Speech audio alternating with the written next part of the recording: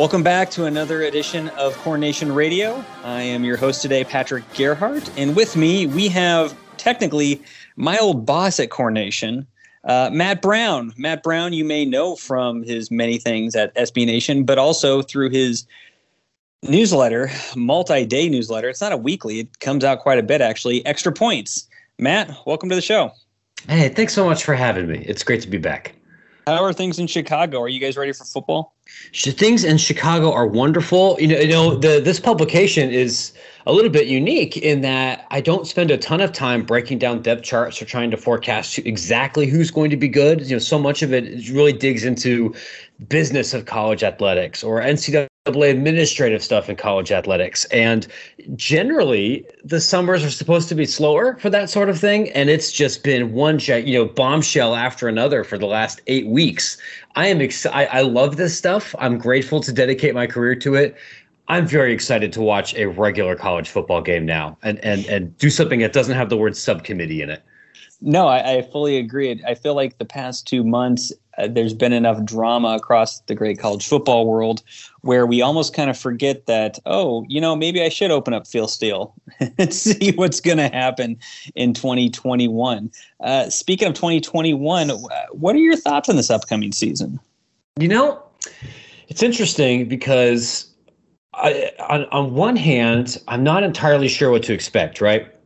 Last season, beyond being, I think, mostly joyless, I think it also gave us some really incomplete and poor quality data. It's hard for me to really extrapolate off of what we saw last season for this year because most teams were playing down 10, 15, 16 players on a week-to-week basis. You had no idea who was healthy. You had no idea about the mental state of each team. The schedules are being rearranged all of the time. And now we have this year where a ton of teams, particularly G5 programs, are basically returning their entire production.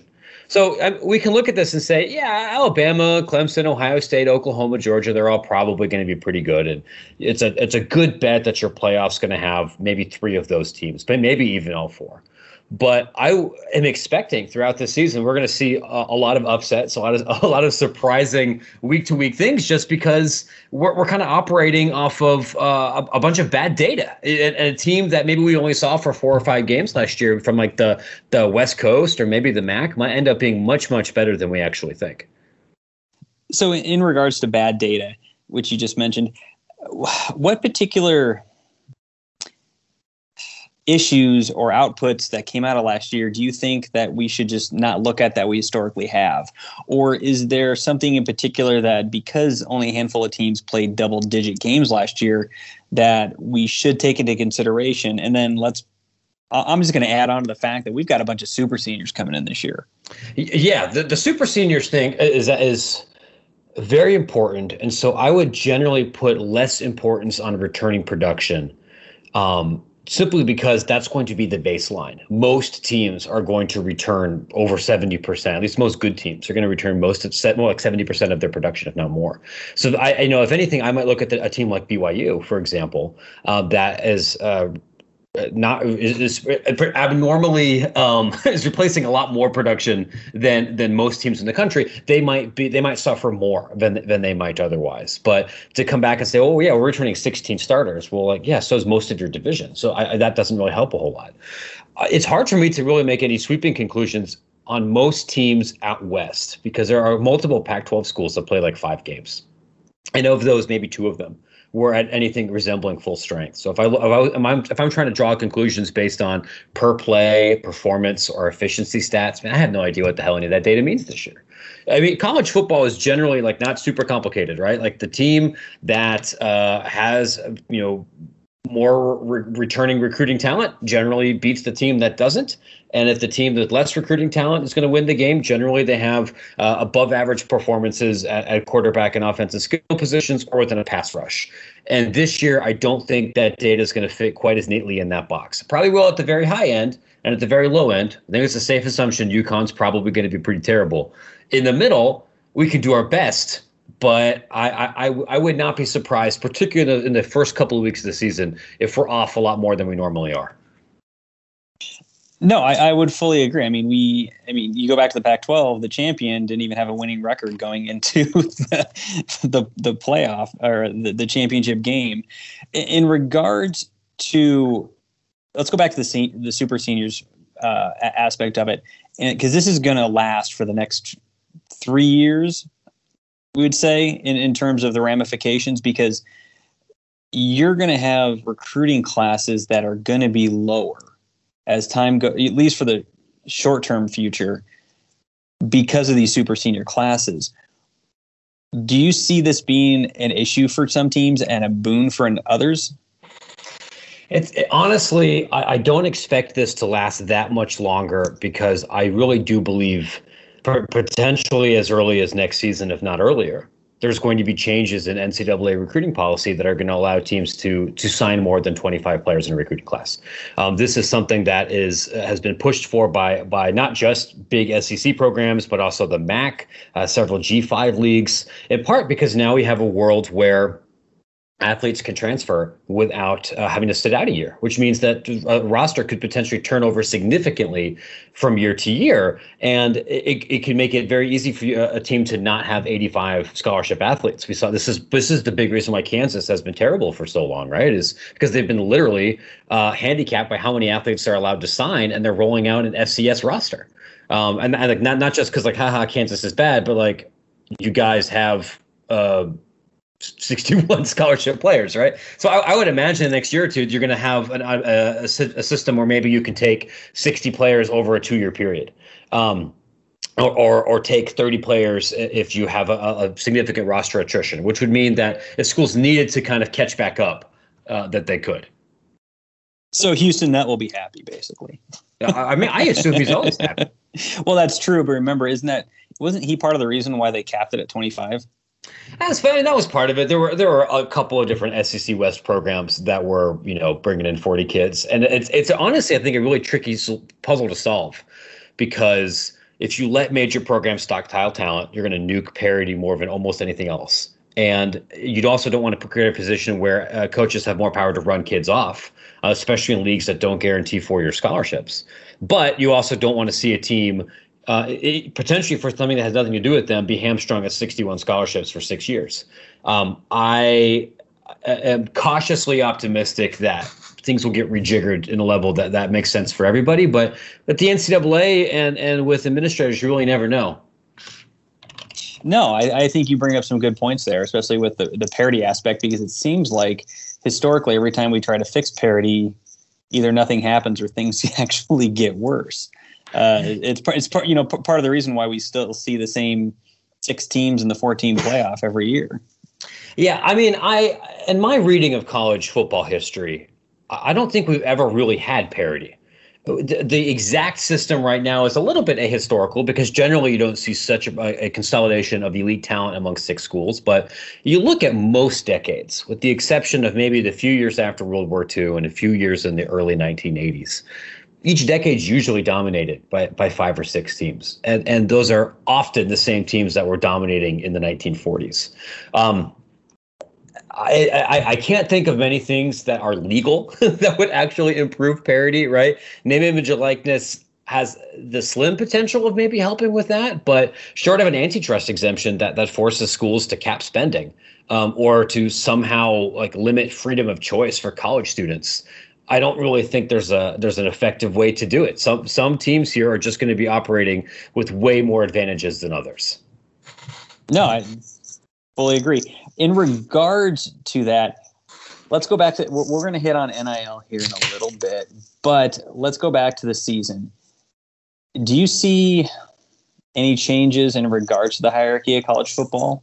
Or will it be your basic Alabama, Clemson, Ohio State, Georgia, and who not? Is there any team, and again, last year makes it tough, are there any teams out there that you think are going to either have a breakthrough or going to be kind of a dark horse in the playoff contention? Yeah, on one hand, it's always a safe bet to go chalk, right, in college football.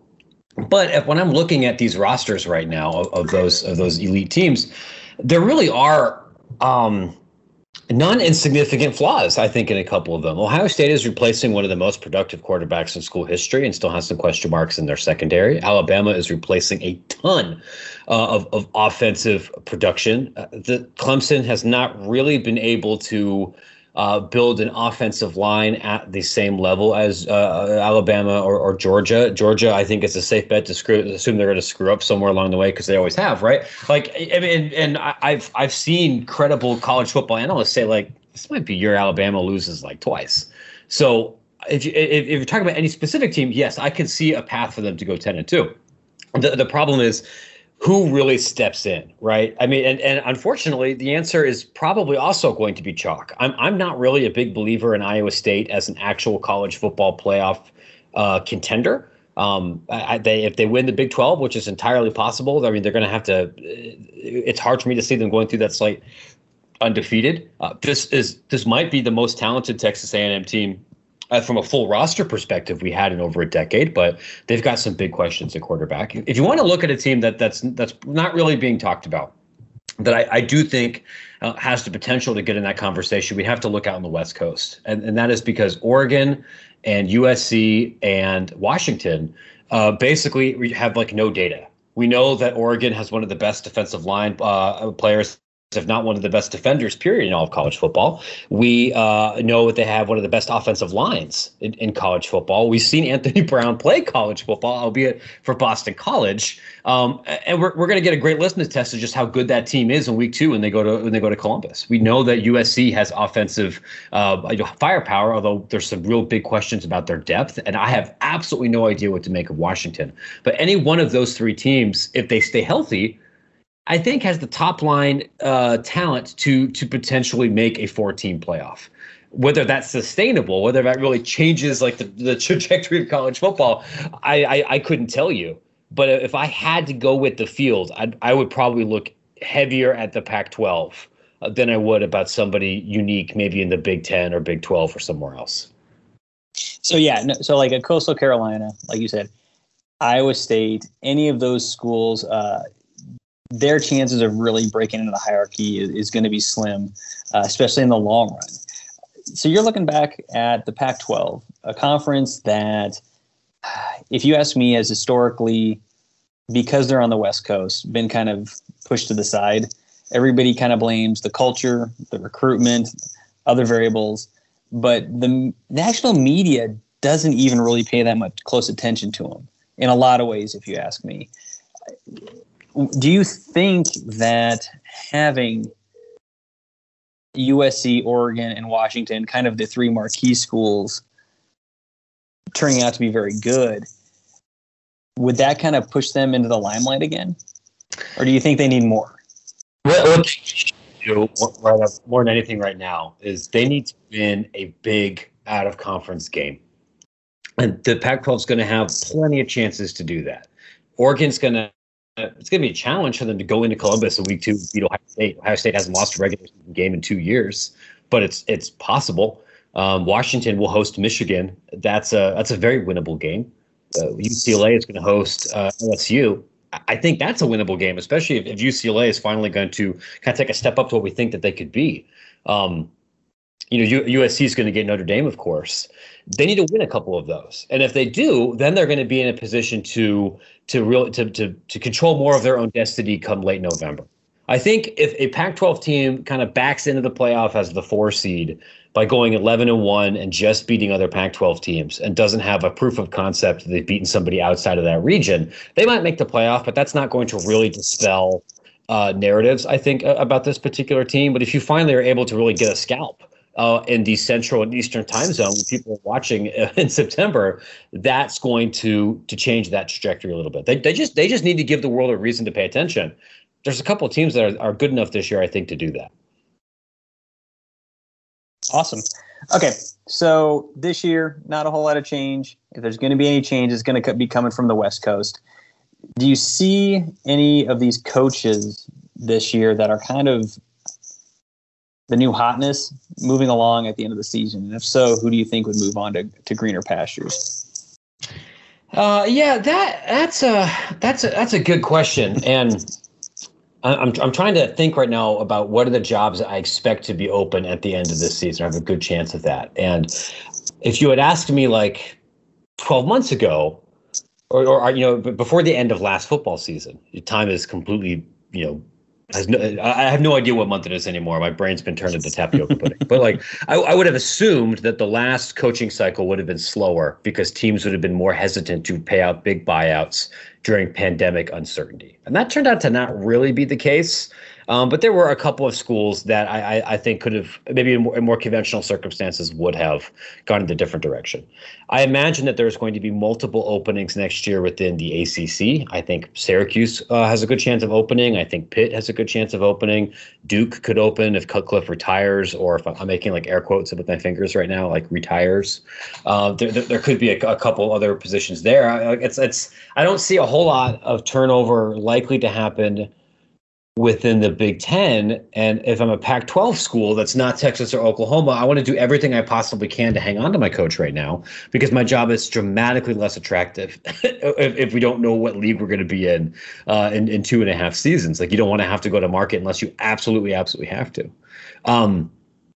But I mean, if I'm trying to imagine like who's like the hot G5 team coach that's likely to move up, I can't think of an immediate answer, right? The guy at Lafayette's turned down a couple of SEC openings, and I'm not sure if there's going to be a really particularly interesting gig that opens up there. I don't know if Jamie Chadwell who just got a raise at Coastal Carolina, is going to find the right fit, although maybe somebody in the ACC will talk to him. The one interesting, I think, coach example that for this cycle will be what happens if UCF goes like 10-2. Who comes after Gus Malzahn? Because I got a sneaking suspicion he's not going to be in Orlando for 8 years. I don't think it's the kind of gig where anybody's going to be there for 8 years. And we'll see where he ends up, if he ends up taking an ACC or maybe some other kind of gig. He doesn't need to. He's loaded, but like it'll be interesting to see what the market is for him. Yeah, no, he's definitely in the multi-millionaire club of coaches who get fired and paid way more than anybody would imagine club. And you do mention some good coaches who could possibly see their way up, but it seems like there's a trend where coaches are almost kind of sitting and waiting for the right opportunity versus taking the first big money job they can get. Wouldn't you say? It depends a little bit on where you are, but if you're the good Sunbelt job, I don't know if there necessarily is the same impetus to move instantly, right? I mean, the Sunbelt, I think in particular, has evolved to the point where you're going to make $500,000. You are going to get a longer term deal. You don't have the same pressure that you might at another place. And if you're at Coastal or you're at App State or you're at Arkansas State or maybe one of the Georgia schools, you can win 9 games there. You will get multiple shots at the job market. Whereas if you're at Kent State and you win 8 games, buddy, if there's a lifeboat out of there, you got to take it, because there's absolutely no guarantee you're ever going to do it again, right? Like I'm sure Sean Lewis is probably looking for another job. We'll see what happens with Kent this year, but there's a much stronger push to go grab a job if you can at a place where your financial and professional security is not as entrenched as it might be in some other G5 schools. The more security you have, the pickier you can be. Yeah, that's a good point. No, and I will say your attention to geography should be well noted on that.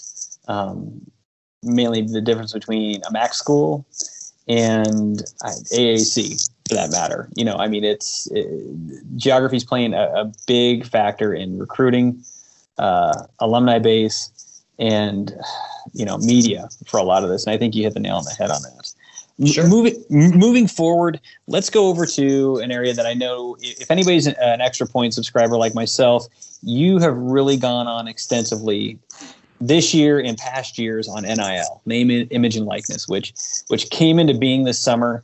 A lot of schools were prepared for it, as many of the listeners know. Nebraska was one of them, but there's still a lot of unknowns.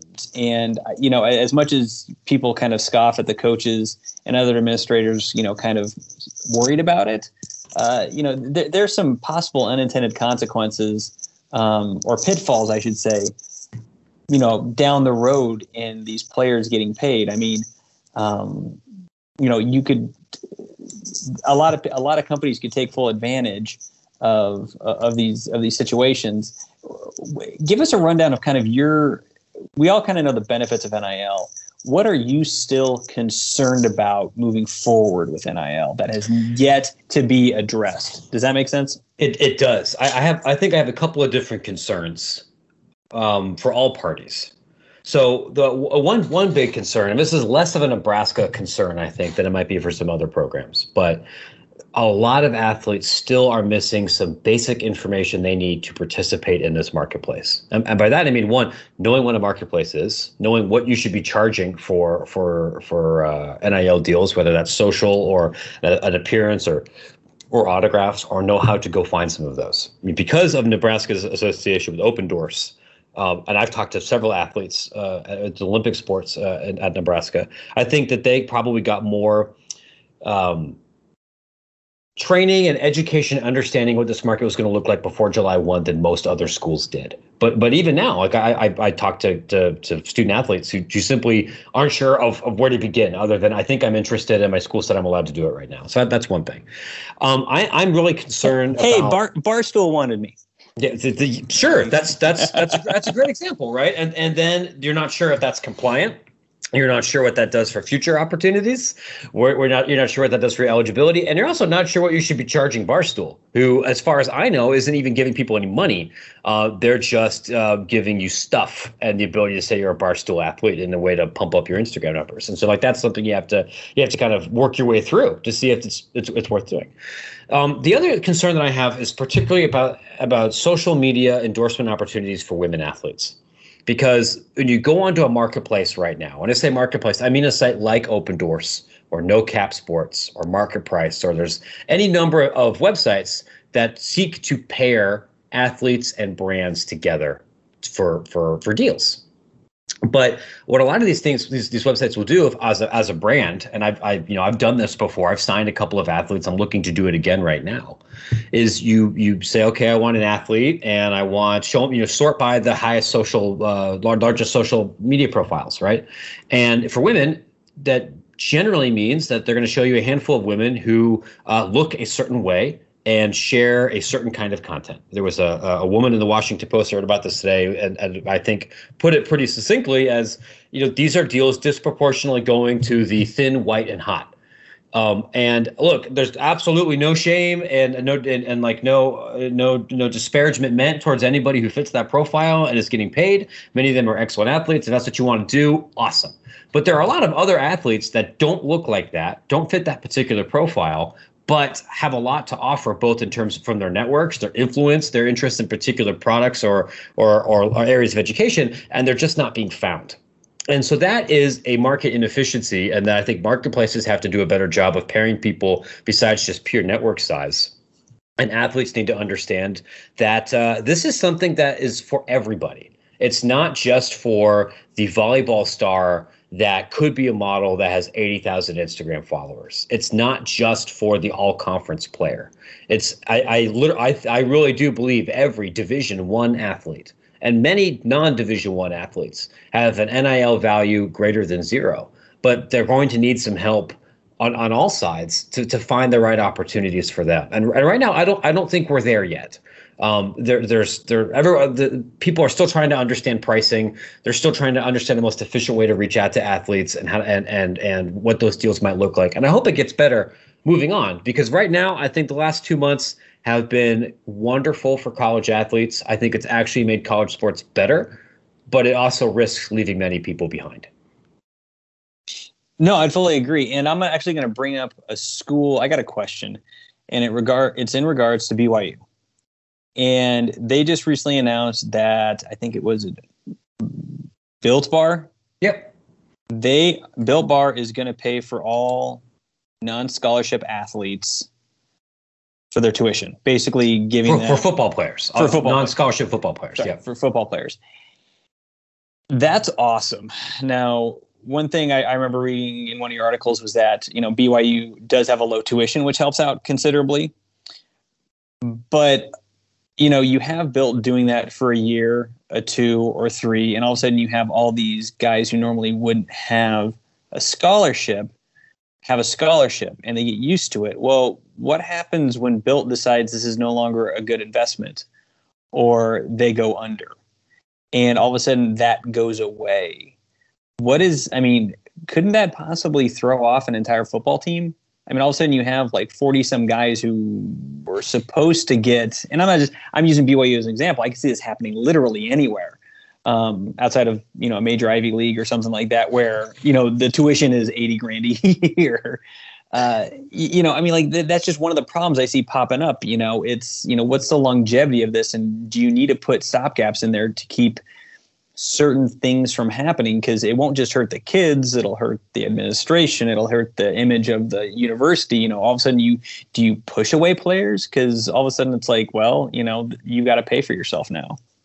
It's one of the many great questions about this deal. And I remember when I called up BYU, I actually asked about this exact thing, and they told me it's a year-to-year arrangement, and Built has indicated that they intend to continue it.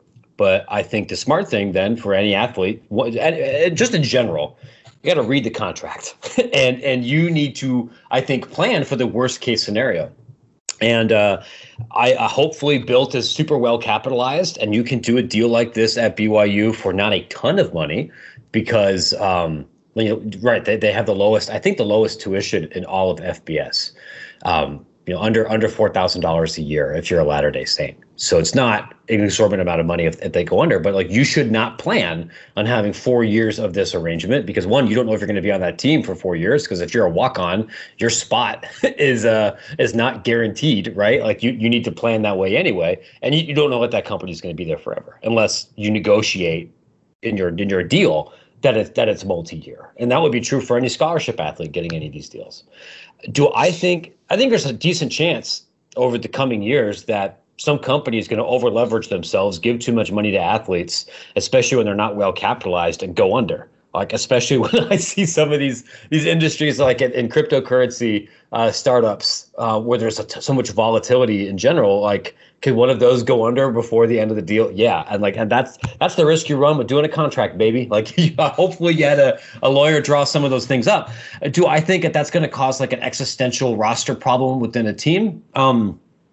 No, in part because I think BYU and to a lesser extent Nebraska is unusual in that they are relatively high profile programs where their walk-on program not only has high cultural import, but generally is going to be relied upon to produce somebody on the two deep.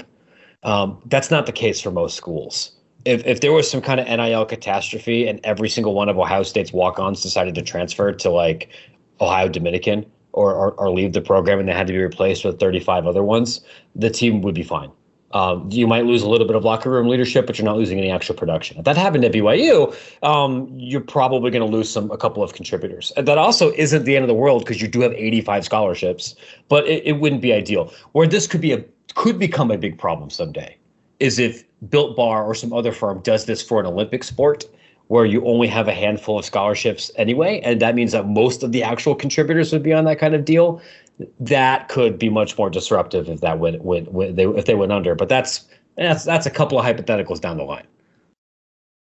So we're still at a place where NIL is still kind of the Wild West. It's not. I mean, it's in the grand scheme of things, it's a good thing because the athletes have control over their name, image, and likeness. But in terms of the parameters, it's still kind of a crapshoot, and a lot of it depends on where you're at. Indisputably. It depends somewhat on where you are. A lot of these deals, particularly ones tied to social media, are national. So you could do them in Nebraska or New York City, Division II or Power 5. Some of them are going to be local. Like any other kind of business deal, it depends a lot on who you're working with and depends a lot on the strength of your contract. And if you are a big-time athlete with a big-time following, it's probably in your best interest to secure professional representation. There's some athletes at Nebraska, particularly with Nebraska volleyball, I think that my advice would probably be you should get an agent to help you with some of these things. If you're somebody who's looking to sell a couple of tweets for $400, I think you're fine. And that's going to be part of the learning experience here for everybody. That's awesome. Final question, or I should say final area we're going to get into, because we're kind of running out of time. Let's talk about the Nebraska football program. It's been an interesting year. I want to say year and a half. I'm just going to start with COVID and moving forward between the desire to play, the butting heads of the Big Ten Conference, the Oklahoma issue, the player issue, we've had a lot of drama this past year. I've asked a couple people about this on podcasts. What's your current view of the status of Nebraska football, and what do you think is some of the problems? I don't think Nebraska football is in a great place, and I think we have to look at this here, and we have to be honest. Over the last decade, a lot of people, including myself, have written about some of the financial and demographic and administrative challenges for Nebraska. Obviously, the college football world's very different from the late 90s. But even among all of those headwinds, this is still a program that routinely recruits above a top 30 level. You can get 4-star kids to Nebraska. And Nebraska, even under really pretty mediocre coaches, has been able to do that. What we've seen here is a complete failure, especially on the offensive side of the ball, to develop them. And when that spans across multiple coaches, that makes me think that there are issues that are endemic to the program itself. The Oklahoma situation, actually, I think really was a pretty good case study here, in that it showed that this was not a very well-run athletic department. It is very unusual anywhere. I can tell you this as someone who tracks this stuff for his job, for a coach to unilaterally try to alter a football schedule 8 months before the game, especially a game that would have been as big of a deal as the Nebraska-Oklahoma game. That is something that happens with your athletic director and multiple deputy athletic directors, and probably at the behest of a broadcast partner. So the fact that there wasn't anybody to tell Frost, no, are you crazy? Do you realize what kind of bad press that would be, is not a good sign. I think that looking at the last decade, whether it's Nebraska's press corps or Nebraska's booster culture or other people within the university, I don't know if there's been a real culture of accountability and of realism of what exactly is possible here and how do we go about executing it. And so you've seen now a program that has enough money to be very competitive and recruits well enough to not win a national title, but definitely compete for Big Ten West titles. There's no reason Nebraska should not be battling with Wisconsin for division titles. That's why they were brought into this league. And there's no reason that they should go 3 years without making a bowl game. Some of that is a Scott Frost problem. But I think more of that that's a Nebraska problem. And if we still have that problem with multiple athletic directors and multiple coaches, then you have to sit back and think, what's been the constant? And that might be where your problem is. No, and I think you bring up some very good points, because you say last decade, I kind of go back 2 decades. In my mind, it's kind of been a slow, gradual decline in a way. You really kind of want to go from 2001, and then it just kind of slowly slides down. And it's something I've been thinking about for a while, because you look at schools like Tennessee, because everybody's comparing Nebraska to Tennessee, and it's pretty easy to, with their lack of success over the last 20 plus years. And the previous decade was very good to both schools. But the difference I've noticed, and I brought it up on my previous podcast interview, is that you have Tennessee, which is in a state with multiple teams, not just college, but pro. You have journalists who are following multiple teams, college and pro, and boosters, college, all across the board. It's not just one thing. So you hear a lot of grumblings in Tennessee before things get really bad. You hear about internal drama at places like Tennessee. At Nebraska, you don't until it hits the fan. You hear the press going after the coach after they get canned. You hear the press and people, internal and external from the university, go after the athletic director after they get canned. It's almost as if the university and the press here have this symbiotic relationship. They both know they need each other, so they try not to bite the other one too badly. So it's making me think that I think you hit the nail on the head. There's a bigger problem here. It's not Scott Frost's issue. He's just a byproduct of it in a way, right? Yeah, I mean, I don't think that Scott Frost is a bad football coach. That's kind of what I'm getting at. Like he's really not a bad coach, but because one thing that we've been talking about at Coronation here is that I think a lot of people are poo-pooing because they don't like the drama. What's up with all these leaks? Somebody leaked the Oklahoma thing outside of the administration. I think I know who that is, but I probably shouldn't say it on. Don't worry about it. You've got your. No, I'm not going to pull that out of you.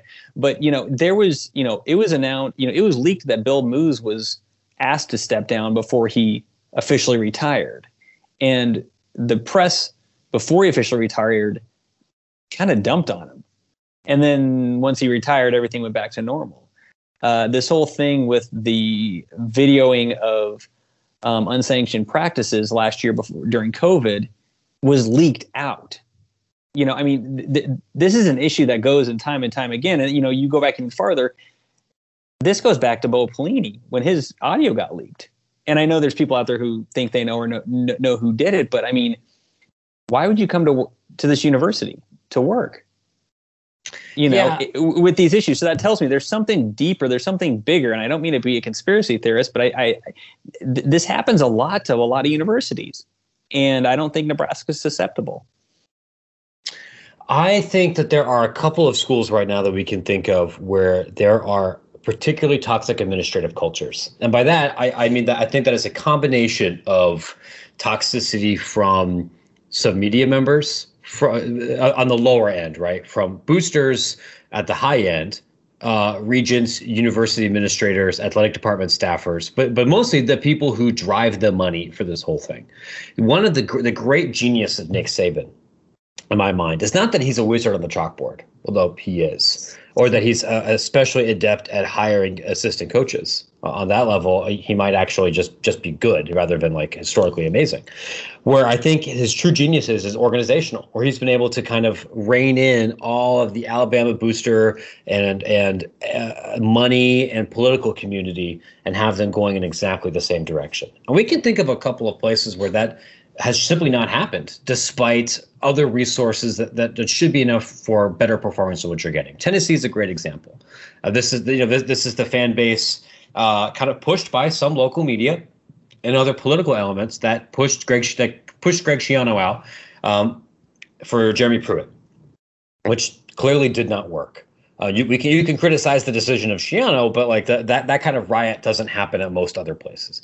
Texas is another great example, which a place that has more money than Solomon and has not been able to put two and two together in part because of this toxic external culture. USC for a while has been one of those schools, and I think Nebraska kind of falls into that category either. And I'm not saying this to say like, listen, it's the local beats reason why this team hasn't been very good. I don't really think that that's true. I do think that there are forces that play here independent of just player development that make it difficult for anybody to be very successful here, and that includes ahead of this season, which I would think there's some significant holes on this roster, and making a bowl game I think is probable, but doing a whole lot beyond that is going to require us seeing something out of this football administration that we haven't seen yet. No, I think that's a good point and good insight over that. So anyway, we're running out of time. Matt, thank you so much for coming on. Give us a rundown over your newsletter, where we can find you, Twitter, and so on and so forth. Sure.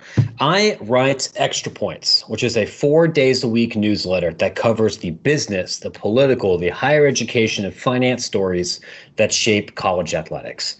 I've written a lot of original reporting here about name, image, and likeness. I've written about small conference realignment. I've written about the NCAA Constitutional Convention, about the business forces that are shaping this entire industry. All the things that go into that shape what you actually see on a Saturday.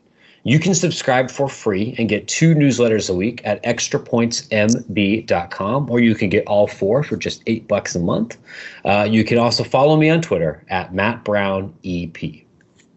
Thanks again, and hopefully you guys come on again soon. Maybe we'll try to get you in halfway through the season.